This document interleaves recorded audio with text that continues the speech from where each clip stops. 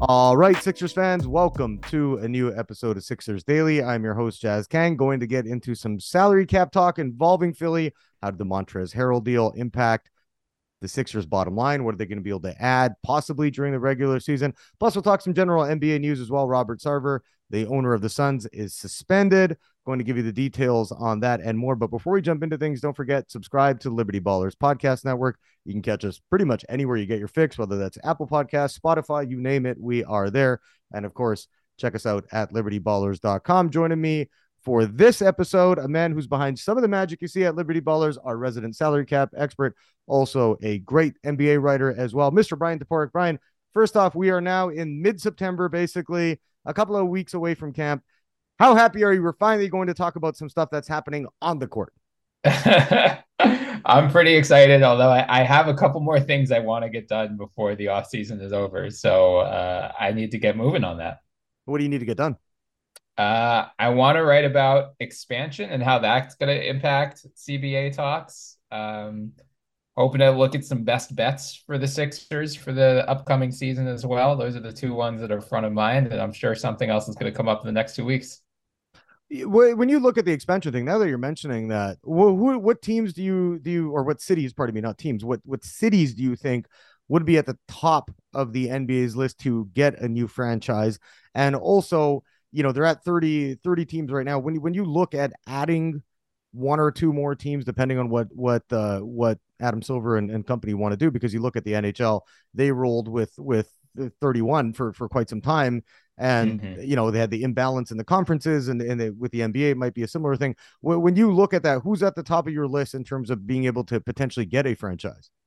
Yeah, I mean, there was that AP writer a couple weeks ago that said, Seattle and Las Vegas, the Mm-hmm. league is like reportedly planning on announcing the plans in the next couple weeks. He's since deleted the tweet, so it might have been a premature report, but I think those are the two cities for obvious reasons. Seattle, like since the Supersonics left, people have been clamoring to get them a team back. They have a very passionate fan base, and then Mm-hmm. Vegas, I think just every major sports league wants a cut, and now we've seen, NHL and NFL in particular have now moved in there, and sports gambling has just, become so much more prominent that I think a lot of the fears with Vegas originally were surrounding sports gambling, but now that it's just become so much more pervasive, the NBA wants a cut of having a team in Vegas as well. It's funny how that happens, though. Hey, Brian, like when you look at it, I remember, obviously you look at the Pete Rose stuff, Yeah. growing up in the baseball realm of things, but it's like then you had Tim Donaghy in the NBA and all that.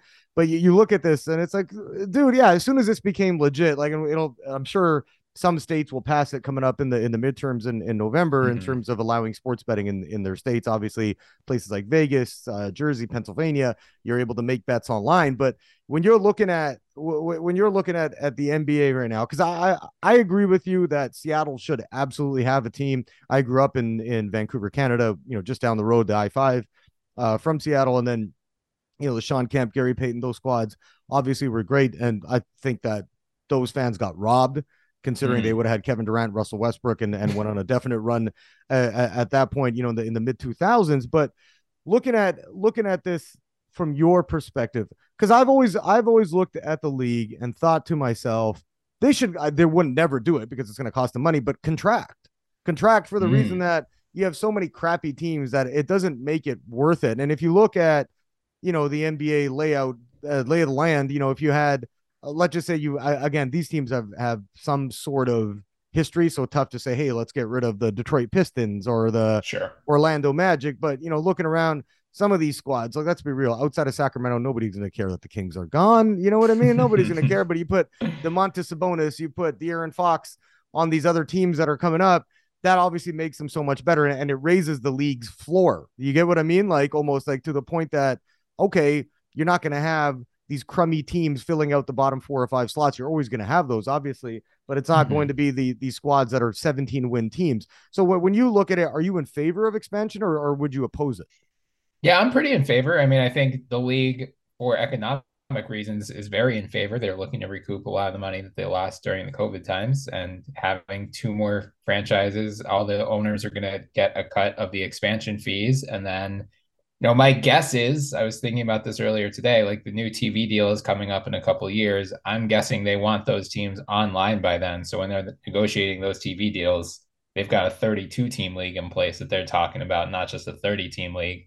But I think a lot of the changes they've made in recent years between, flattening the lottery odds, introducing the play-in tournament, I think it has incentivized more teams to actually try to win now and not go on these like multi-year rebuilds like the Sixers did and like what the Utah Jazz are about to embark on. Mhm. So there really aren't like my podcast co-host and I, Morton Jensen, we do league pass rankings every year. And I've been saying for months, like this is going to be the hardest year we've ever done because outside of like the Jazz and maybe the Spurs, like I want to watch at least one player on every team. I Yeah. think there's enough talent, not only throughout the league, but like for those who have been watching Eurobasket, there's enough talent across the globe that you could very easily fill out, two more teams, 30 players, and be fine. I don't think it's going to lead to this like massive dilution of talent that's going to hurt the league overall.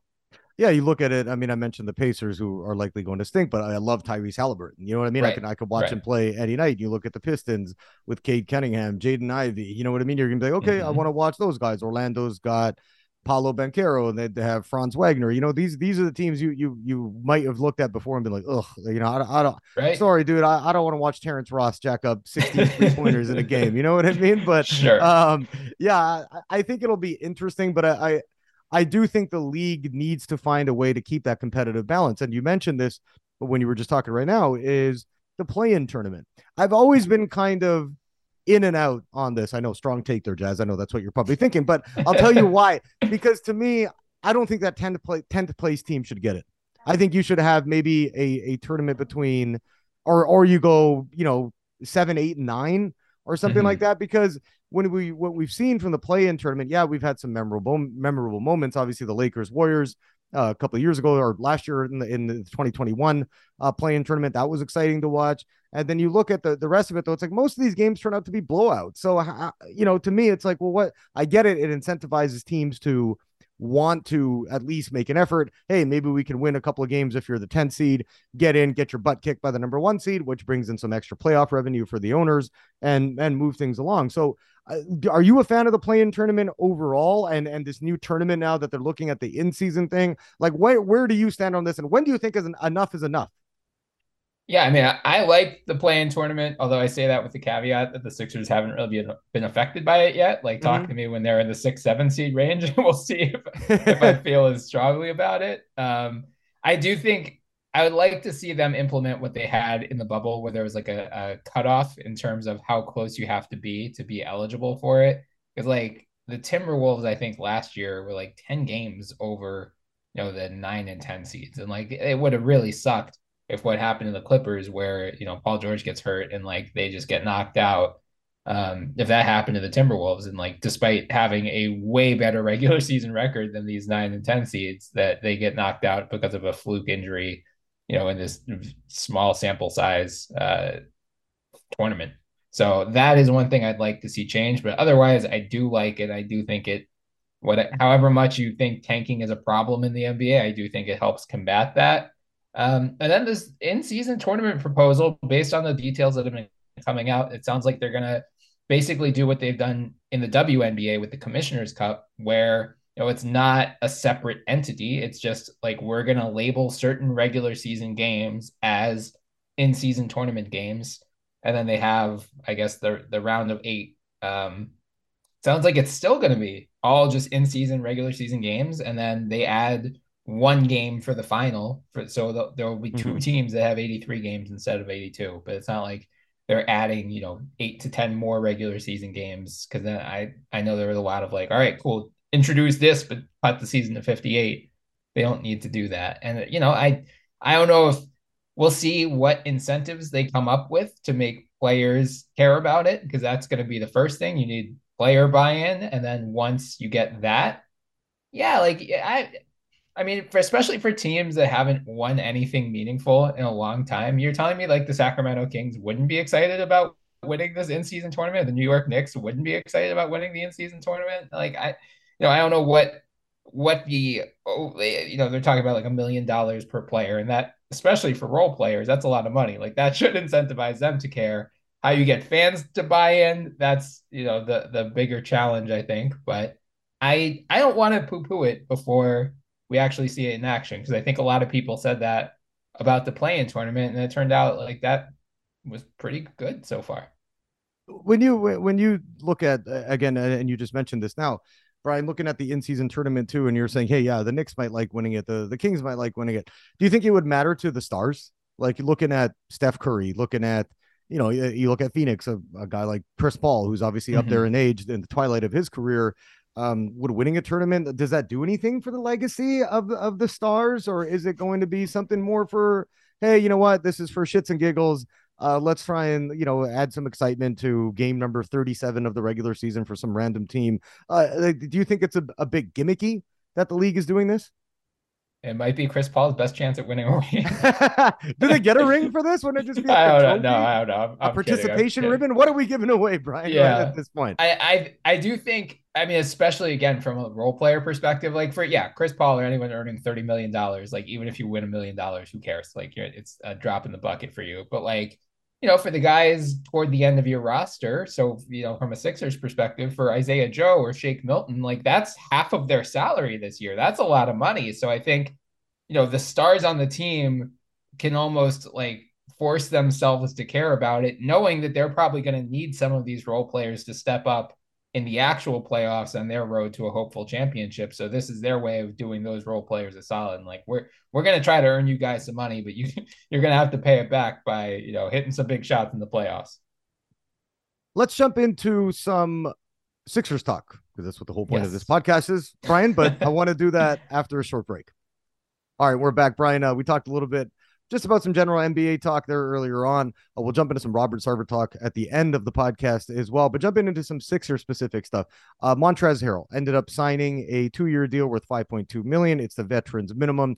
Looking at bringing in a guy like that, obviously now impacts the younger guys like Paul Reed, like Charles Bassey, presumably going to get moved down the rotation, knowing what we know about Doc Rivers and his affinity for sticking with veterans, which I think is going to be a huge side note to this whole season is what is Doc's coaching like? If this team struggles and comes out of the gate, 11-8, 11-9, and we're at the 30 game mark and they're at 17-13, 16-14, I think the pressure on Doc is going to amplify times 1,000. And we're going to have to look at maybe seriously replacing him at that point. But that's a topic for probably not another day, Brian. That's a topic every day in Sixerland is what Right. happens with Right. Doc Rivers. But looking at the Harrell signing, how do you think that impacts the Sixers rotation? And again, as I mentioned off the top, you're very good with the salary cap. You pretty much will know how it impacts pretty much every team inside out, especially the Sixers.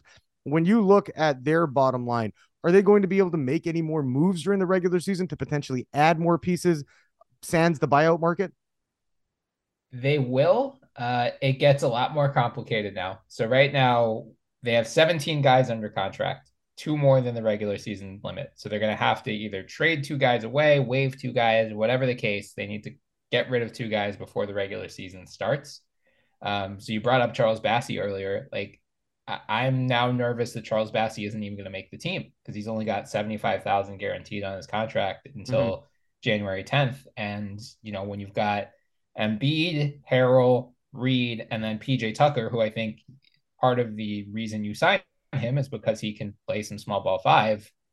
It feels like bad asset allocation to have, a third of your roster dedicated to guys who will either mostly play center or entirely play center in the case of Embiid, uh, Montrez most likely, and then Bassey, I think, as well. So I'm keeping an eye on that. I think that's the big storyline, Sixers wise, for the next month is just how do they cut down on this roster logjam.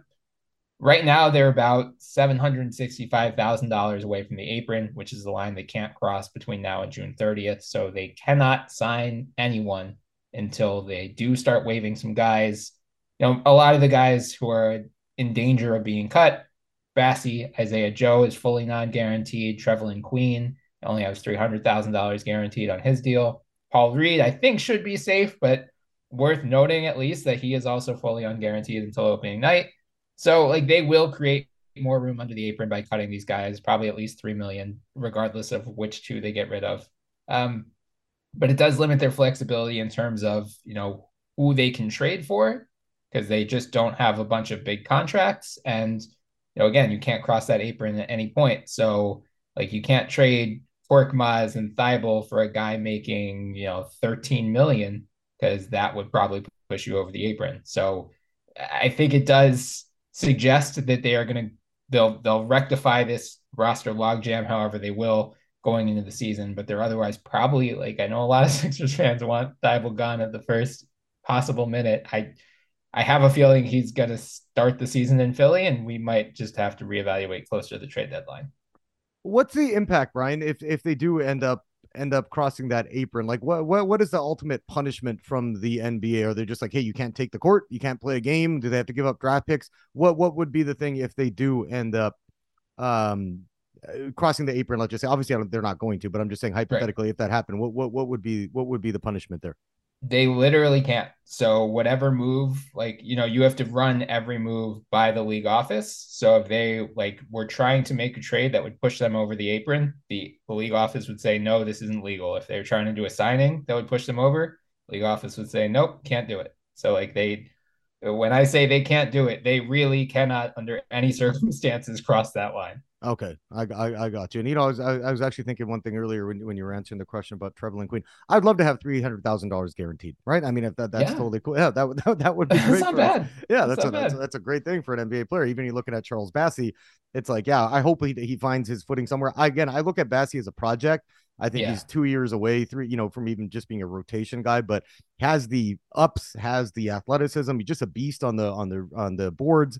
You look at his body composition. He's just big dude who's able to, agile. He can run like a gazelle. So I do hope he finds his footing somewhere, if that's not with the Sixers. Let's jump into some Robert Sarver talk. The Phoenix Suns owner ended up being suspended for one season. Baxter Holmes of ESPN has been all over this for quite some time. If you remember, this story did come out towards the end of last year, I believe, or beginning of this year, in terms of the first initial stages of, hey, that work situation in Phoenix and that organization not exactly smooth. There's been some stuff in terms of him being misogynistic, making sexual advances and comments towards female employees, also making some racial remarks. When you look at what the league has decided to do here, a 1 year suspension, a $10 million fine for his behavior. Do you think the league sent him a message with this and sent a message to the rest of the NBA board of governors? Always weird to me, not saying owners anymore, but board of governors, in terms of, hey, we're not going to tolerate this kind of stuff happening inside our workspaces. If anything, I feel like it sent the opposite message. Like, given Hmm. the severity of the accusations, I don't think Robert Sarver should be in the NBA anymore.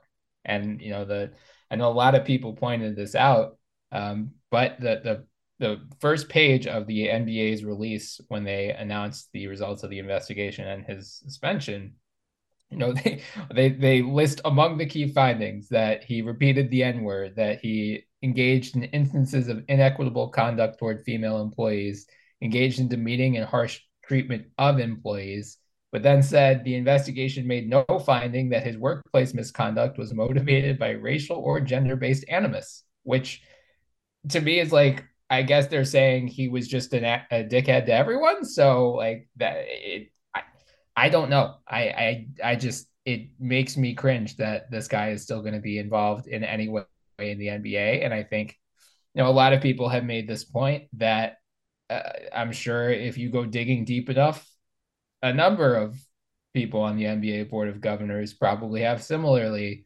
uh, concerning skeletons in their closet. So they are not trying to, force the issue here because they don't want the magnifying glass turned on them at some point. But it feels very hypocritical relative to the response to Donald Sterling, where it's like, what is the difference? You just have one audio recording, and that's the reason you can force him out, but you can't force Harper out. Yeah, I think that I do think that's the hard evidence, right? That separates those two cases, Brian. You look at it, and with Sterling, yeah, you did have tape. You had him, making these comments where Sarver, although he said he is not happy with certain findings. I'm paraphrasing here, that Mm-hmm. he wasn't totally thrilled with the punishment that the league gave him, and he's still angry to from basically with the fact that he has to sit out or not really be there for a year and pay this fine. Although let's be real, they're going to find a way to get him involved in certain decision making when it comes to the health of that franchise. But when you look at this, do you think this will give Sarver any incentive to possibly sell the team, or is that like, nah, this guy's going to stick around. He's going to make sure that he's back next year and again say that he's made all the necessary changes and maybe pretend that he's made all those, although I'm not going to say that he won't.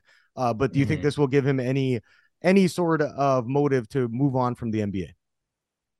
I would be surprised, especially in the context of the new TV deal coming up, and if possible expansion, like all of the owners or all the governors get a cut of those expansion fees. So if anything, I think maybe he's willing to move on in a couple of years, but right now there is a giant windfall awaiting in the next like 3 years in particular. I think no majority governor or ownership group is going to want to sell unless they're forced to. Yeah, I agree with you. I do, but I do think that now that this is completely out, like I mentioned, Baxter Holmes had wrote about this way back in November now of last year, looking back at the dates, when this initially came out. But you look at this and how the NBA can handle this, and maybe more people are going to come out and speak out on certain things, and maybe we're going to get some more information on this that might hurt Sarver's chances of actually returning. But again, the guy's going to sell his team for what, $2 billion? You know what I mean? So don't feel At too sorry. least. Don't feel too sorry for Robert Sarver. We'll wrap up on this, Brian. Looking at the lay of the land in the NBA, we know what teams have made what moves. Obviously, I think Boston still remains the top seed in the Eastern Conference, coming off that finals loss to Golden State. Added Malcolm Brogdon. They sorely needed a point guard. Got that now.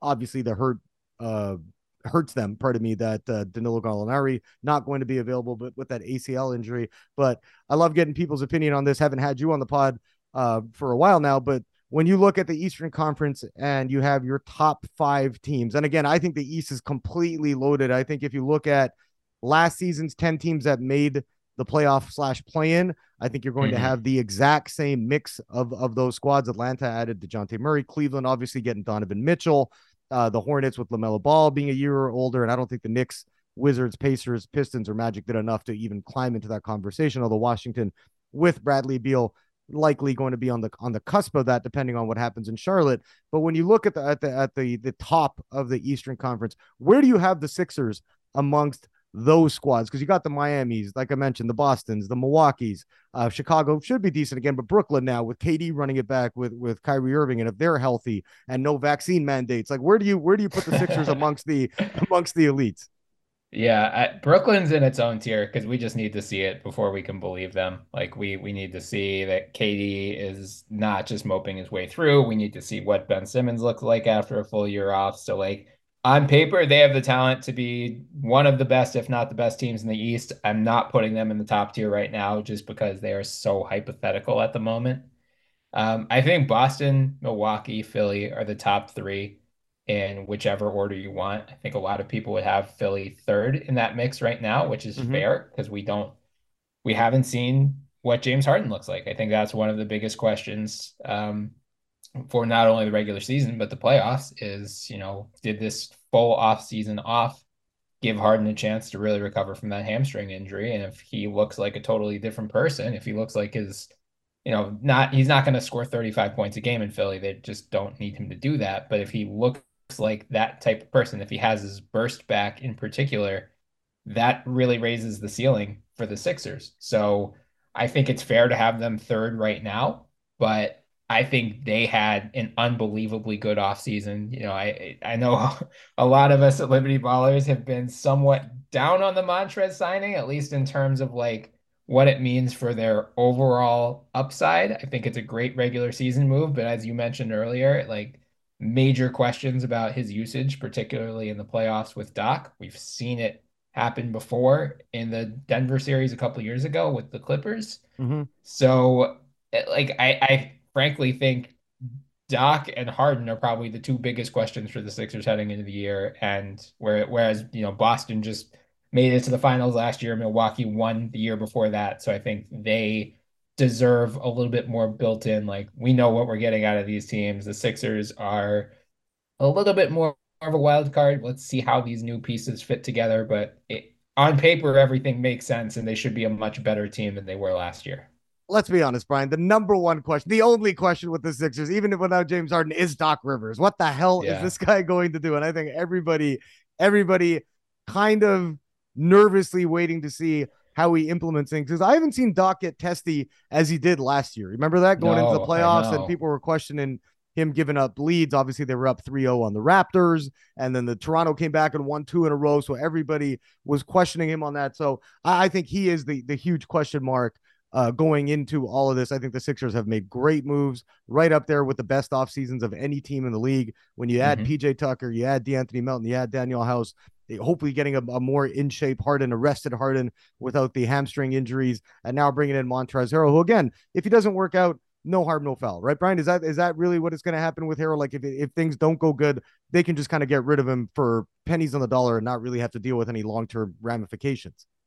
Yeah, I mean, he's got a player option next year, which I'm assuming he would turn down at least just to get a bigger contract. So I don't think it's going to have any long-term implications. It's just really his usage. And, if Doc sticks by him, my concern with him, like, I think he's going to raise the regular season floor.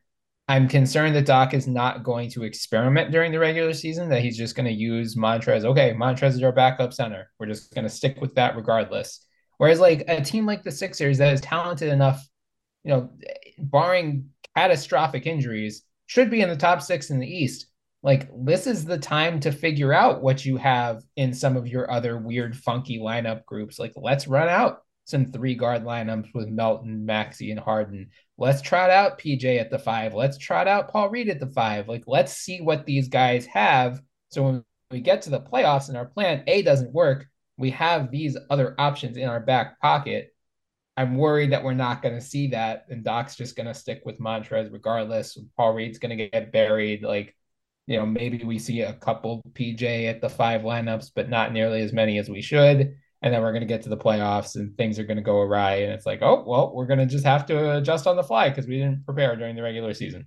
Yeah, we saw that with DeAndre the Corpse Jordan, right? Who parlayed his time with the Sixers into a new contract with the Nuggets. So good for Doc. He's getting his loyal soldiers paid. Brian, let's wrap things up here. Always enjoy having you on the podcast. Love reading your work, not only at Liberty Ballers but at Forbes as well, and of course, hopefully get to do this throughout the regular season regularly as well. For sure. Yeah. Thanks for having me on anytime, man. All right, that's Brian Toporek. You can catch his work with us at Liberty Ballers. Also does some Sixers writing at Forbes as well, and you can catch him on Twitter at btoporek. That's BTOPOREK. I'm at JazzKang21. That'll do it for this episode of Sixers Daily. We got a new show launching on Thursday. Just recording this on a Wednesday afternoon, but Josh Reynolds going to be joining our podcast network, so he'll be having a new show coming up on Thursday. Don't forget to check that out. And Sean and Dave will be back with the Talking About podcast on Friday. As I mentioned off the top, as I always do, subscribe to the Liberty Ballers podcast network. You can catch us wherever you get your fix. Always appreciate a 5-star review as well if you're inclined to give us one. And don't forget to check us out at libertyballers.com.